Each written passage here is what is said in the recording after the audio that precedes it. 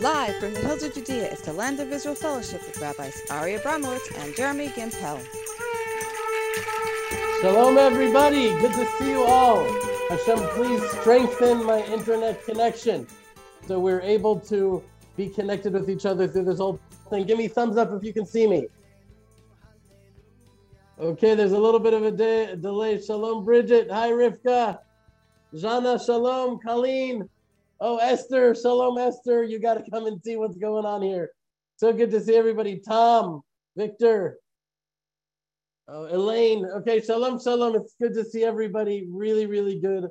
I know it was just last week, but for me, it actually feels like much longer ago that we saw each other. I think sometimes it feels long between sessions, both because our lives and the world, it seems to be moving really quickly. There's just so much that's happening right now, but also perhaps because of what we have to consider from each fellowship and to digest and to internalize between sessions, at least for me, because there is something very strengthening and therapeutic that I get out of this time together every week. You know, I never know exactly what it's going to be or how it's going to manifest itself, but it always uplifts me.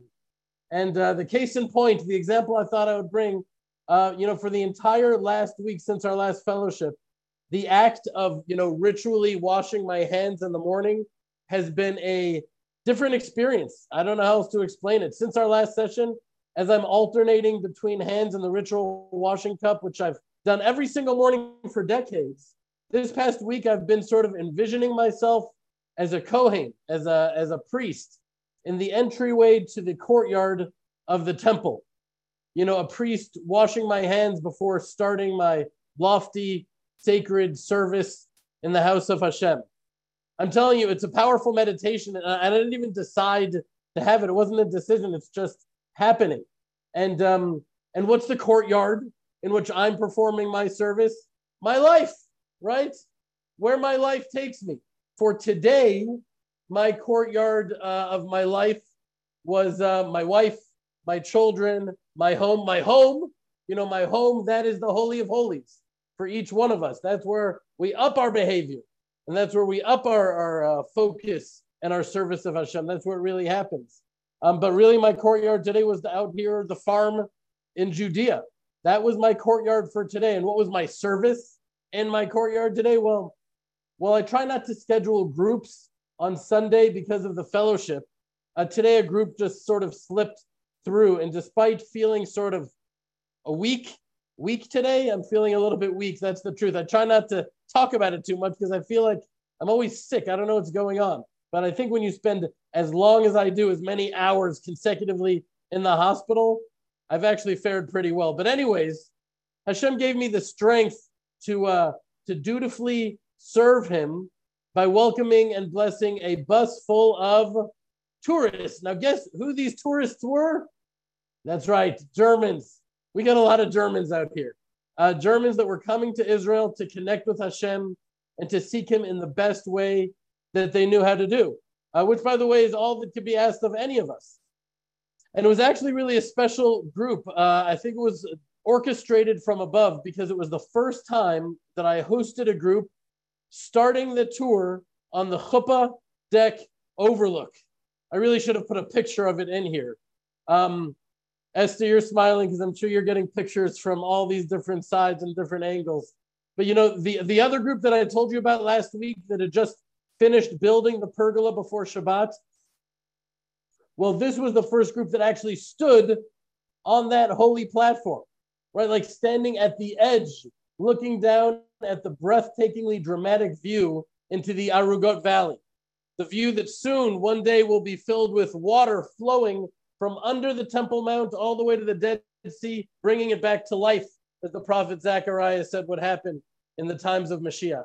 Really, it was a big moment for me. I almost didn't know what to do with it. It took me by surprise. Here's a picture of the group. I knew I had to capture the moment. So here they are. Now, for those of you who have been to the farm and received a tour, it's on that very spot under this pergola deck chuppah overlook. I don't even know what to call it. It's from that spot that I start the tours.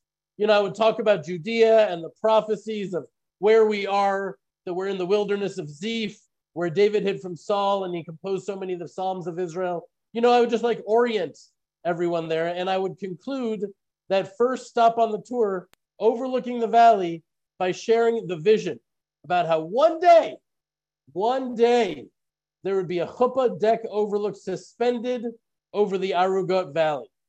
And I've been dreaming about it. And the partners, we've been talking about it. And we never knew whether it would really even happen. I've been dreaming about it and yearning for it for so long that I almost didn't know what to do or to say now that we were standing on it. It was surreal. It was overwhelming. I actually remember thinking that we've spent so many thousands of years yearning and praying for redemption. When redemption actually does come, will we even know what to do or how to respond to it? What will we yearn for then? I don't know. It just brought up questions that were just unexpected for me. So that German group, they were in my temple courtyard today. They were in my life today. They were part of my divine service today. And then as we entered the house of prayer, a sweet, humble German man asked if he could take out his flute, which I think he was just learning to play. And here's what he played.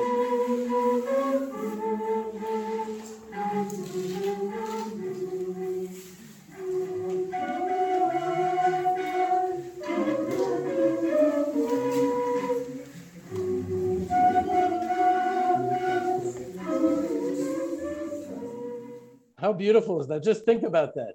A German Christian man playing Hatikva, the national anthem of the Jewish people, on a flute in our house of prayer. Hatikva, the hope that we had deep in our hearts as we were in the gas chambers of Auschwitz. And now the national anthem of the state of Israel is being played by a German in a house of prayer in Judea. We will be like dreamers. This whole thing seems like a dream. Every day seems so like a dream after dream after dream, that it's hard to even keep track of it all. I want to do a special, fellowship just about all the stuff that's going on here, because I keep trying to stick some of it in. But anyways, the rest of my holy service today in my courtyard is this fellowship. This fellowship, which I always consider my primary greatest service of Hashem every Sunday. Usually on a Sunday, there's really nothing else. Fellowship, study, and prayer and prep, followed by the fellowship itself. But, just like I was thinking, just how fortunate am I that this is my courtyard in which I merit to serve my Creator. All of you who are the greatest gift and blessing in my life. There's my wife, my family, the Jews of Judea, you in this fellowship. And you're part of my courtyard, in which I can serve Hashem, my King, my Father in heaven. I couldn't be more grateful for my lot. And so that's my courtyard. And what's your courtyard? We talked about this last week, right? For each of us, it's exactly where we are. Wherever Hashem has put us, everything we are doing in our lives, everything is our temple service. No less important, perhaps. By the way, just curious, I'm not like a ritual hand-washing evangelist, but I'm just curious. Am I the only one that's gotten a little bit more into ritual hand-washing this week? Raise your hand if you have even thought about that. Okay, there's some hands. And you should have your hand up. I'm just asking. Anyways, because, that's the washing. That's how I initiate my entire day. And it really does add an element of like a greater mission and purpose for things which otherwise could be mistaken for mundane. And that's just what I got out of this last week's fellowship. So I thought for this fellowship, we could dive in and start talking about the judicial reform legislation. And hold on. While I know that many of you have expressed your desire to me to hear more about it and learn more about it, others of you may think, why all this talk about a local Israeli political issue? And let me guarantee you, we're not going to be repeating the stuff we've gone through already. Okay, we're not going to go into the details. This isn't about the details, actually. And so, my answer to that is that this is not just a local Israeli political issue. What's happening here feels like it is ripping the country apart. At times, seeing the divisions and the hatred feels like it's ripping me apart. It hurts. It really hurts to see brothers at each other's throats. Like we have a group of my entire army unit with in reserve duty, and people are fighting with each other, and we never fight with each other on this group. It's all just there to bring us together, and remember that what brings us together is so much greater than what brings us apart. But people are taking this really heavy and really seriously, and I guess because it is a serious thing. And by the way, I think that part of the reason that so many Israel lovers like all of you really want to learn not only about the Bible, but about what's happening within the country and in the hearts of the people is because I think there's a growing recognition and understanding that it is all interconnected. You know, for example, let's just look back just a few years, right? What seemed like a political conflict about taxation between King Solomon's son, Rehoboam, and Jeroboam, the son of Nevat. You remember that whole thing? Not only did that make it into the book of Kings, into the Bible, a political current event made into the Bible, but this seeming current event led to the destruction of the temple and the exile of the nation of Israel from the land of Israel. And if people didn't want to hear and learn about current events, they wouldn't have understood what led all that to happen, what the root attributes were, what was happening under the surface. Because really, I think the division of life and the division of the world into clear, separate, disconnected categories is really a Western construct, which doesn't apply here in Israel. You know, don't mix church and state doesn't apply here. It can't apply here. And the truth is that what we're seeing in America today and around the world shows that it doesn't really apply anywhere. You can't separate these things out from each other.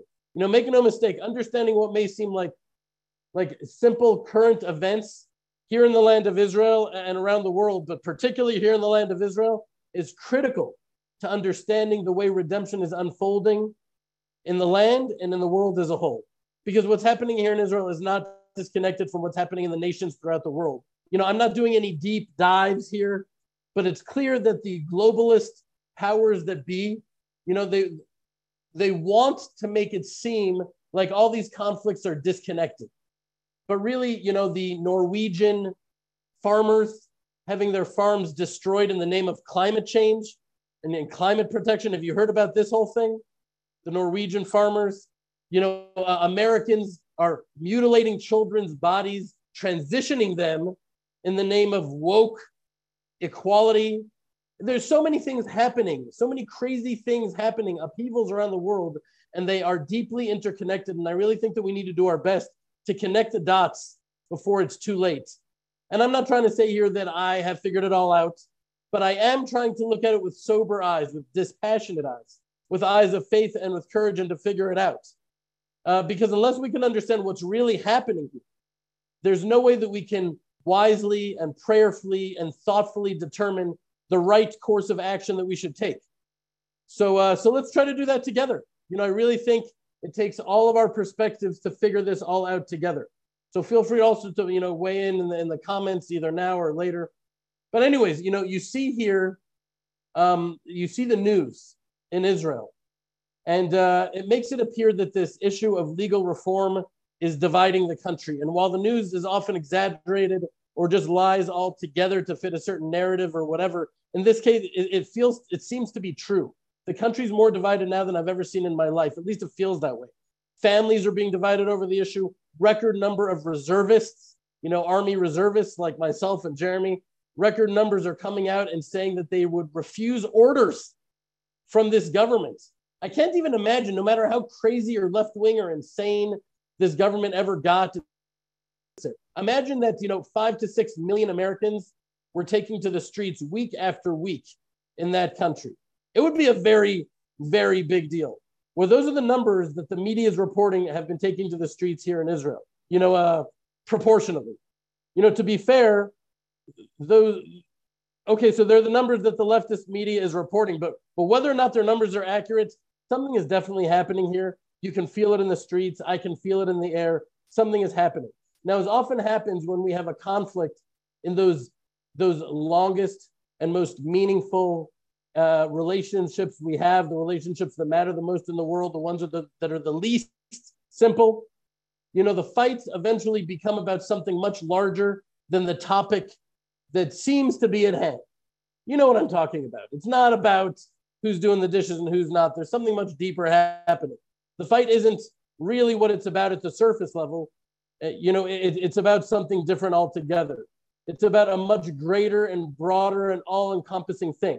And the current fight that we're seeing here in Israel is only a manifestation of a deeper and more painful issue that goes way back even before the foundation of the state, all the way back into the Tanakh. And that's what's happening here. Now, the other day, I went to Shiloh, not to my son, that's his name, but to the city of Shiloh where the tabernacle stayed for the bar mitzvah of the son of a friend of mine. And I saw my dear friend, my brother, one of my greatest rebbes in the world, Yishai Fleischer, who you all know, I think all of you know. And he explained to me what was going on in such a way that, I mean, rarely am I touched on such a profound level. It really brought a semblance of peace to my soul. And I'm telling you, tears to my eyes. Tears came to my eyes the way he explained it to me. And as I was walking away from our discussion and feeling lighter and more hopeful than I'd felt since really the whole thing began, I started reflecting as to why I was feeling that way. And I realized that Yishai gave this conflict a spiritual and historical context, you know, sort of a biblical dimension that helped me put it in its place. And therefore, I felt hope. You know, now as opposed to an isolated modern conflict about judicial reform, the wisdom of the Torah was able to illuminate my eyes and my heart in a way that I never considered about this conflict. And so I was going to try to explain it to you, but I asked Yishai to. I was going to log him in live, but we were having connectivity issues. So here he is. Here is my dear friend Yishai Fleischer. So Yishai Fleischer, thank you so much for joining us. You look fantastic. You look great. I want to just launch right in. You sat me down and you shared with me a mind-expanding, soul-expanding perspective on what's really happening here with the judicial reform in Israel. What's it really all about? And how we should think about moving forward, what the different options are, what the different scenarios are. I wanted you to share it with our fellowship family. So dive in. Ari, thanks a lot, and great to be on the fellowship. You know, I was positing that the issue of the judicial reform is really just a kind of a topical, a kind of veil, not really the issue that's going on behind the scenes. What's really going on behind the scenes is a kind of class war or a social, inner Jewish social conflict. And it's really between two energies, between the secular Zionists who started the state of Israel and continue to be in many ways the elite that control many of the key organizations and key elements of Israeli society, which include the army, the judiciary, the high-tech sector, the arts, the news media, and in general, and the finances, of course. And that could all be, one could, if wants to draw kind of rough lines, one could call that Tel Aviv. Tel Aviv is one node of this social conflict. The other node is Jerusalem. And roughly speaking, Jerusalem stands for religion, for Torah, for spirituality, for an anchoring in the historic past, in the Bible, in the stories that happened there. And Jerusalem stands for really the whole mountain range of Judea and Samaria, what I call just Judea, and all the stories that transpired that are the root of the Jewish people's right in the land of Israel, or historic connection, or connection to God. And so there's a classic tension. In the past, it's been written, books have been written like Athens and Jerusalem and Rome and Jerusalem. Today, it's Tel Aviv and Jerusalem. The only difference is that these are not two different peoples, but one and the same people. Now, I was looking back into the Bible to try to find cogent examples that we could use from the biblical past to help us think about how do we deal with this pretty classic, actually, social conflict that the Jewish people have within them. And I came up with three. There are others, by the way. There are others. But I think that there are three that basically lay out this tension and how to proceed forward. So I'll just launch into it. The first one is King David and King Saul, Shaul. King Saul is the first to be anointed by Samuel. He represents kind of the first kingdom of Israel. But soon he makes mistakes, and King David is anointed. King David is anointed, but he doesn't rule. Saul's still ruling. But Saul finds out kind of that King David is trying to be the next king, and he starts to chase after him, and he's chasing after him, and he's running after him, and he wants to destroy him. And King David is always saying, no, Saul, I am your servant. You are a Messiah in the sense that you've been chosen. You are a chosen of God, a messianic figure, an anointed figure, and I will always pay obeisance to you. And even though I have strength, even though I'm not nullifying myself, even though I could have killed you, no, I'm going, I'm going to respect you. But it is true that I'm the next king. And so at some point, Saul, you kind of always expect Saul to relax and to accept that. And King David's also trying all the time to marry into Saul's family. He's trying to marry his daughter. He's trying to be best friends with his son. He's trying to honor his other son. He's trying all the time to respect the kingdom of Saul, but Saul doesn't accept any of that. He chases him until to the point that he self-destructs. And when he self-destructs, he basically gets hurt in battle, and then he kind of falls on his sword, and he's out of the game, and King David begins his reign. Now, this is likened to the tension between Tel Aviv and Jerusalem, where Tel Aviv is the first kingdom of the reborn Jewish people, but then Jerusalem begins to rise. That makes sense because the Jewish people were not going to be just Tel Aviv. We were always going to return back to being a spiritual light onto the world.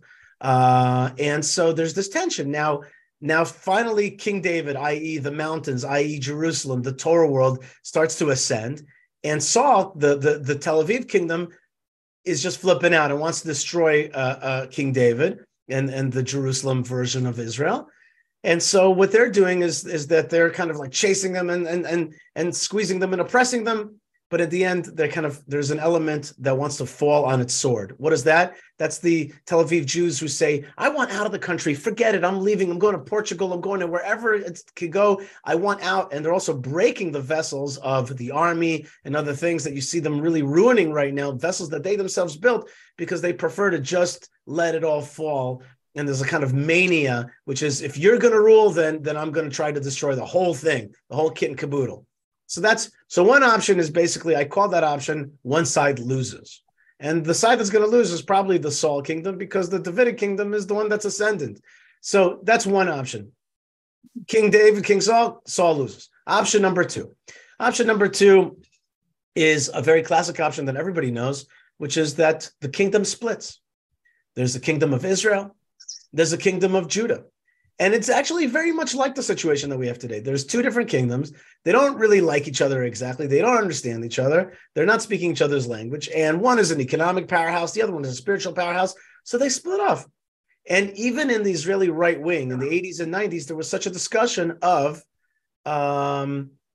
Judah splitting off and creating a kingdom of Judah. So it wasn't always a left-wing idea. It was a right-wing idea. But like you see right now, a kind of tension between these two poles. And so a second logical option is have an amicable divorce or a divorce, split off two different kingdoms. Of course, nobody wants that option because nobody wants to see a divorce. And also that divorce in the end led to the eviction of the scattering, the disbursement of the 10 tribes, the tribes of Israel that were split off. So we don't want that, but it's at least a logical option about how to move forward, which is, okay, you see this tension. You guys want the country, split. And you have a kingdom of Israel and a kingdom of Judah. And it in many ways mirrors the situation that we have today. A third option is one that's less known to non-Jewish people, but is also a biblical option. And that is the option of Zvulun and Issachar. And these two tribes, what they did is that basically they came to a conclusion that one was good at the finances. One was good at going out in the ships and traveling and bringing back wealth and trade and all that kind of stuff, but they didn't have the time to study the Torah. So they turned to this other tribe, which was good at actually studying Torah. And they said, you study Torah, we will support you in the study of Torah, which is a very serious, intense intellectual pursuit and spiritual pursuit. You study, we'll go out to make money, and we'll share the wealth and also share our the share in the world to come. Meaning to say, we will have a shutfut, a deal, a cooperation. And so the Torah people studied Torah, the money people went and did money, and they fed them physically, they fed them spiritually, and they got along. It's called Zvulun and Issachar. And so if you think about it, there's something quite beautiful about that option. It's really an option of sharing the greatness that both these poles have. So let me conclude with three very short points, which is one option is that, as I laid it out, that there's three separate options. But in truth, it could very well be that there's going to be a micro element of all three of these options. Some people will choose, like option one, to leave. Other people will choose to split off, and other people will choose to work together. But in broad terms, there's these three options. But in reality, it could be that people will choose, or the country will choose, elements of all three. That's point number one. Point number two, I think is very important, is that this is maybe very important, is that the truth is that we actually have option number three running right now. We really do have a strong Tel Aviv and a strong Jerusalem. We really do have a state that's well-financed and also strong spiritually because of these two elements. Let's call them Jerusalem, Tel Aviv, or maybe the Haredim, the ultra-Orthodox, and the so-called settlers, and the Tel Aviv folks. The truth is that there is that beautiful connection. And it's also highlighted by the fact that now we have a train that connects Tel Aviv to Jerusalem in 26 minutes. Okay, 26 minutes is the numerical value of God's name, Yud He Vav, right? So it's like it's God's holy name. It's that connection between these two elements that actually does exist. All that's lacking is the love of those, that feeling that you love one another, that you like one another. Like the Haredim in Jerusalem, you like the ultra-Orthodox in Jerusalem, you like the secular in Tel Aviv, and we're not going to try to change each other. We're going to try to love one another. And that's a missing component. And point number three, last one, is if I had to send out a postcard that described what Israel is, well, I could describe it by sending a postcard of Tel Aviv and the kibbutzim and the Hebrew language and the army and the whole secular Israel rebirth. And there's a lot to put on that postcard. Or I could put a postcard of Judea and Samaria, Hebron, Jerusalem, the hilltops, the study of Torah, the Western Wall, the Temple Mount, the return to the classic foundations of what Israel is spiritually and historically and biblically. So I could send one of those two postcards. Or I could send a postcard that shows Jerusalem on the hill, Tel Aviv on the seacoast, and the interplay, the dialectic, the discourse between those two elements, the beauty that Israel has. Actually, in a short amount of time, you could get to Jerusalem, this spiritual capital of the world, and Tel Aviv, this financial and ideas capital in this world. And it's actually the interplay between them, which is so beautiful. And this relates to point number two, which is all that's really lacking is the love. That's really what we need right now. If we can get over a lot of that resentment that has been built up over years and get to a place of loving one another, we could actually have a beautiful country without any big changes. The way it is right now, just really what the missing ingredient is a little bit of love and appreciation. Thank you so much, Yishai. I love that so much. And I think the element that first struck me when he was speaking, that spoke to my soul so deeply, was the idea that Saul hated King David.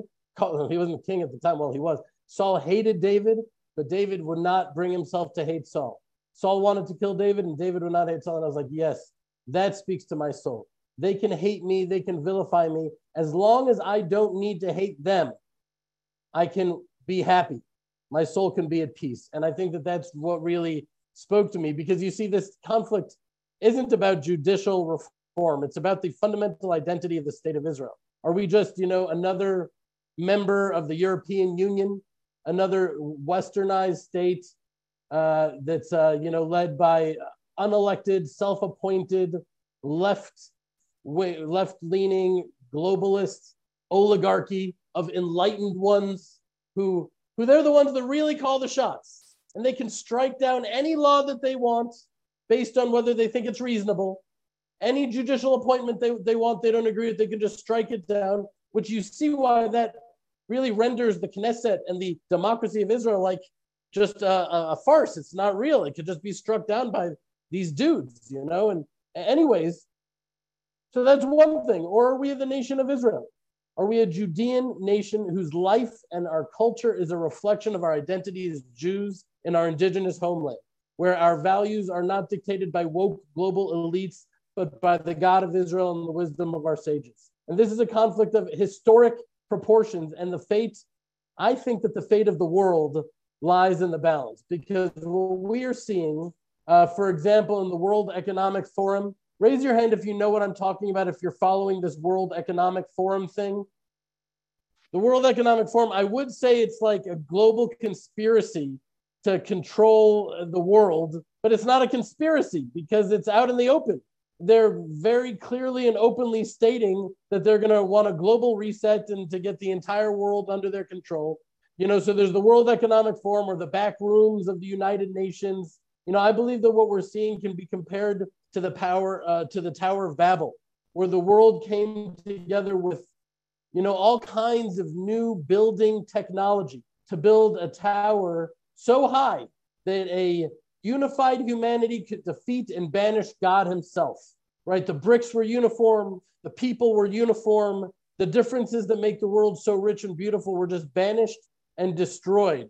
And as these, powerful organizations and cabals of people are moving forward to create this sick, godless utopia and make that into a reality, what they're doing to distract us from fighting against this is that they're pitting us against each other, dividing us up based on superficial nonsense and stupidity. Like, it's just so boring. I find it so boring. The identity politics, the race, the sexual orientation, they define us and we make us define ourselves by the most irrelevant, external, superficial, immutable characteristics that there are, and dividing the world up into race and victimhood status. You all know you see what's happening. You see it. So as I was having moments, fleeting moments, but real moments of feeling a little bit hopeless and brokenhearted as I see this politics of division now invading Israel as well, I saw something that gave me hope. And I'm so excited to share it with you. I've been looking forward to this since the fellowship started. Because what happened was, it was this past week, the legal reform protests were making their way into the ultra-Orthodox neighborhood of Bnei Brak. Right? It was egged on and inspired by the leftist media in Israel, who wants to keep the country as divided and fragmented as possible in order to fight this judicial reform that would actually put the power back in the hands of the nation of Israel and the people of Israel, and not these global elitist leftist media people. I'm sorry if I'm going on and on. It seems like I'm raving. But anyways, the idea was that the secular protesters would essentially take the fight to them, directly to the religious sector that by and large supports this legislation. It was like, you're religious? You want to steal our country? Well, we're coming to you, to your streets, to your homes. We're bringing our rainbow flags and our hatred and our rage into your neighborhood, and you're going to feel it. It was really designed to be a campaign of incitement and intimidation. And I was so afraid of seeing not only like fights and clashes, but real violence. And as I was bracing to see this heartbreaking hatred and vitriol and even, violence pouring out into the streets, I saw something else altogether. It was Thursday night, known as Erev Shabbat, Sabbath Eve, when there's a sense of joyous preparation for the Sabbath in the streets. And when these primarily secular Jews arrived in mass, they were all riled up for a fight. The religious Jews of Bnei Brak met them, not with rage or with hatred, but with cholent. You know what cholent is? That Sabbath stew. They met them in the streets with cholent and with cookies. Now look at this. It's a little clip from the news that was shown once and never shown again.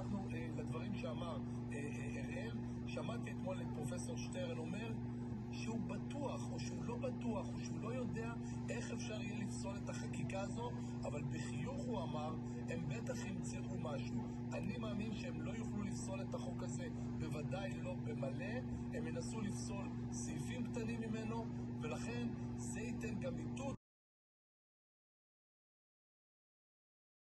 But what you saw there, they were handing out cholent and drinks and cookies, and it was just beautiful to see. It actually reminded me of a scene in a movie I used to love called Braveheart. Who here has seen Braveheart? It's okay. We can confess. Regardless of what you may think about Mel Gibson, it's a good movie. It's a good movie. It was a movie about this, the evil King Longshanks of England that was, occupying and oppressing the people of Scotland who were fighting for their independence. And, they were led by this brave Scotsman named William Wallace. Anyways, there was one scene where this evil colonialist, imperialist, evil King of England conscripted other Scottish soldiers to fight against their Scottish rebel compatriots. And they were promised this, that, and the other thing. Anyways, in this scene you're about to see, Longshanks, the king, is sitting on his horseback at a distance, eagerly waiting to see the Scottish kill each other, turning the battlefield red. Right now, here is the scene.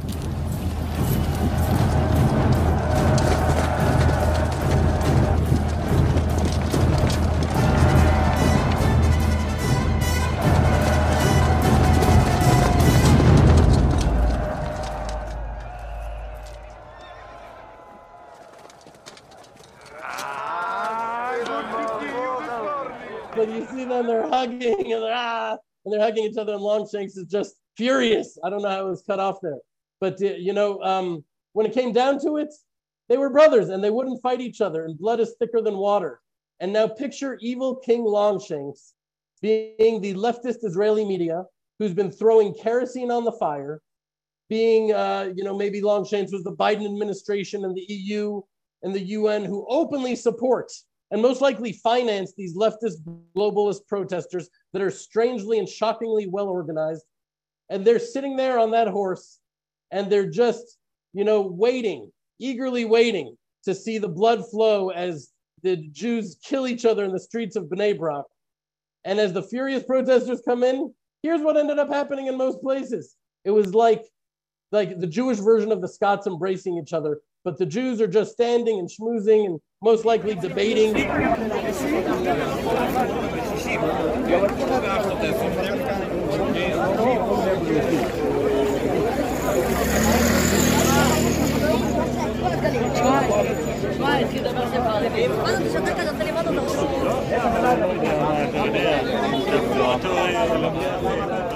Is it just me? That is what Jews do. That is one of the greatest Jewish love languages, is debating with each other, is arguing with each other.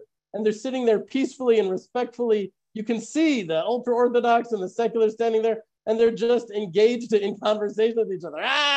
Like the Scottish. Here, I want to show you now a particularly emotional video that pulled on the heartstrings of here in Israel and went viral over here. It's a video of an older protester who came into Bnei Brak with a GoPro camera fixed on his helmet, ready for who knows what. And when he arrived, that ancient song that Jews have been singing to welcome the Sabbath angels to our Shabbat tables for well over 1,000 years, Shalom Aleichem. Shalom Aleichem. It was blasting over the speakers in Bnei Brak as it does every Thursday night. And here's what happened to this furious secular protester when he heard the music that brought him back to the sweetness of his Shabbat table as a child.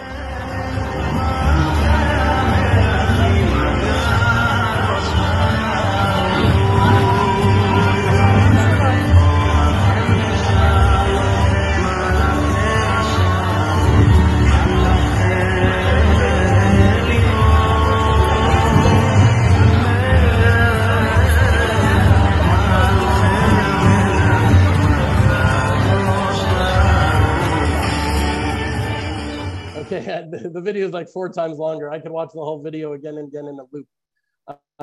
But it's just so beautiful seeing him touched and transformed. What was meant for darkness and evil ended up bringing so much beauty and light. The residents of Bnei Brak didn't bring out weapons. They brought out Torah scrolls, and they handed them to the protesters who were dancing with them in the streets. Look at this.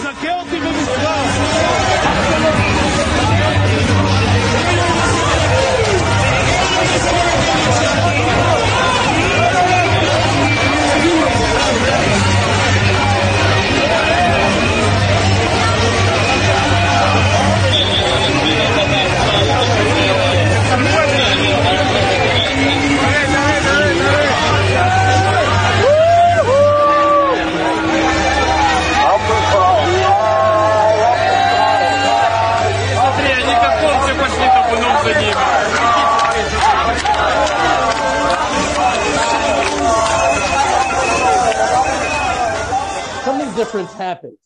Something beautiful happened. I think there was a miscalculation where the leftist global elites perhaps miscalculated by a few thousand years of history that binds us together. And it was just beautiful. The Jews of Bnei Brak didn't fight against them. They didn't fight darkness with darkness. They fought darkness with light. And, we do that with each other. We do that with friends. We do that with family. There are times I'm lost in a place of darkness, and Shayna, she'll fight that with light, not attack me and make me feel bad, but love me for who she knows I am. And they were loving each other based on who they know, who they really are.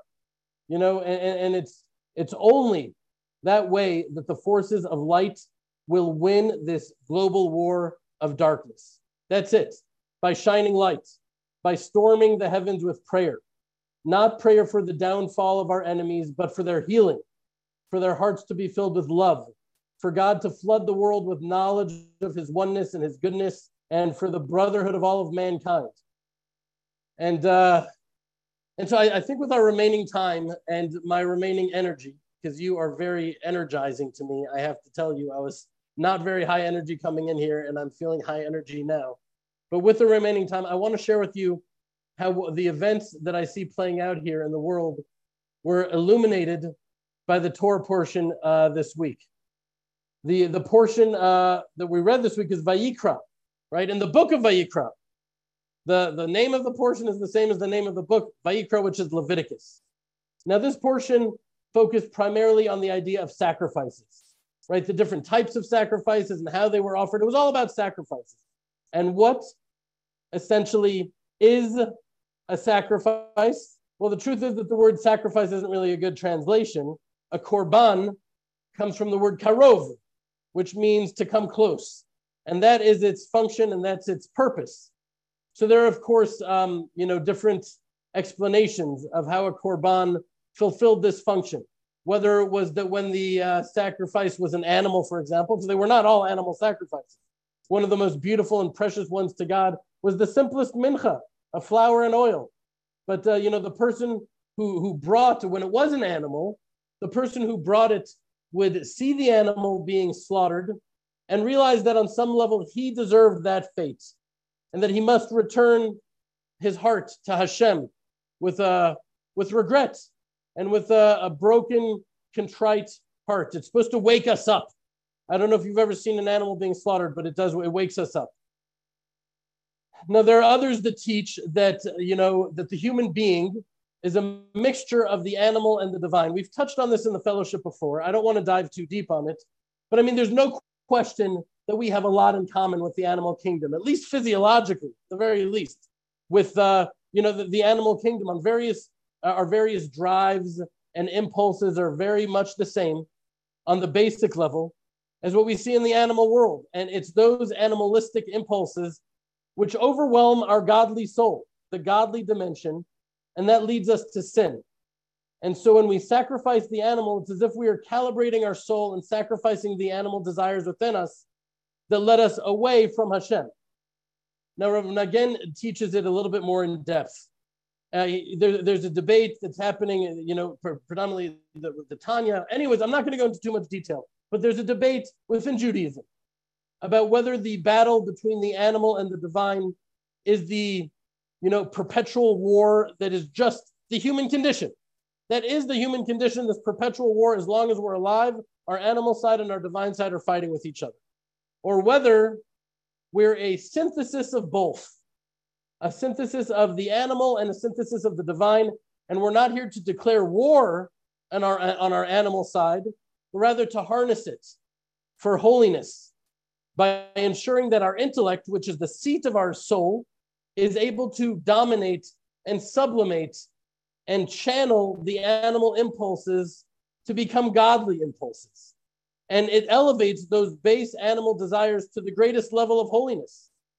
Particularly, the sexual impulse can be the lowest of the low or the highest of the holy. And, in the tabernacle itself, there were the two cherubs that were embracing each other. The male and the female. It's those two energies, very powerful energies. And if we are able to have our divine control and harness that, it brings tremendous light and holiness into the world. For years, one of my ideas in my mantra is from the words of Rav Shner Zalman of Liadi, from the Tanya. He says that the foundation and the root of the entire Torah is to raise and exalt the soul over the body. I would read that every morning because it would just help me remember and realize a very real practical thing. The foundation and the root of the entire Torah is to raise and exalt the soul over the body. Okay, so in the beginning of the Torah portion, we see the second verse. We see it hinted to right there. So here's the second verse. Daber el bnei Israel v'amarta alehem, Adam ki yakriv mekem korban. When any man of you brings an offering to the Lord, you shall bring your offering of the cattle. Now, Rav Nagen brings down the teaching that the verse says that the offering must be of you, right? When a man of you brings the sacrifice, but also of the cattle, meaning the sacrifice is brought of you, but also of the cattle. And why is there the seeming contradiction? In order to teach us that the beast is included within the man himself. And when we sacrifice a korban to Hashem, we're sacrificing our animal nature to Hashem. That which is not only within the animal, but really within us as well. So Rav Kook explains that mankind was created with two life forces. I would say two souls, but that's sort of charged and could be misleading. Two life forces. There's the neshama, the divine holy soul within us, the divine spark, that piece of Hashem, which is within us. And there's the nefesh, which is the animal life force, which we share with the rest of the animal kingdom. All animals have a nefesh. So these two forces are supposed to be balanced within us, with the neshama, the divine soul within us, harnessing and directing and elevating and really calling the shots for the beastly life force that's within us as well. But when we fail and when we fall, and we do, and we allow that beastly impulse to overtake the godliness within us, it creates a horrible, painful, dark imbalance of sin. And the sacrifices in the temple helped to realign and properly balance these forces within us. Does that make any sense? Anyways, that's why I love so much Yishai's third scenario. Only a few of you really weighed in on which scenario you thought was the best. But Yishai's third scenario about the cooperation of the two tribes of Yisachar and Zvulun. Right? Yisachar supported Zvulun with their materialism and with their finances and their sort of capitalistic endeavors. And in return, Zvulun shared their spirituality with Yisachar. And they shared the merit for that, and they loved each other for it. They weren't doing it against each other's will with resentment, but they loved each other for it. Each one was doing what they needed to do. There doesn't need to be a war between Tel Aviv and Jerusalem. We are both created by God, and if we only embraced each other, loved each other, and appreciated each other, we wouldn't need to fight this, unnecessary. Really, it's an unnecessary war that we're fighting. We're presented with this binary, either this or that, and it's not true. We could realize that this is not a zero-sum game, that we have a critical role to play in the world in order to truly serve as a light unto the nation.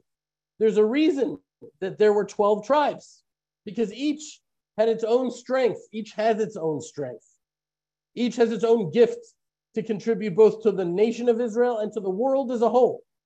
And that's why it brought me so much joy to see those scenes from Bnei Brak, because it was a little taste that there's hope that could happen. Because if we're able to love each other and bless each other, despite our differences and our disagreements, that love and the expanded consciousness that comes from that love could be released throughout the world. And rather than smashing and destroying the differences between us, the nations of the world can embrace our differences, all of us, each of us contributing our divine gifts to the welfare of all of humanity. I think in Israel, we really need to lead the path in that recognition, in that consciousness, and that awareness that every nation has its gift that they're giving. And I don't think it's a coincidence that the nation of Germany has such a real fundamental, powerful role in the unfolding of what's happening on this farm. The nation where the greatest darkness has come from are contributing so much beautiful light with their, skilled craftsmen and engineering and work ethic and carpentry. That's just among the gifts that the German people have. And they're contributing and bringing light to the world through that. We see it, we can feel the redemption unfolding.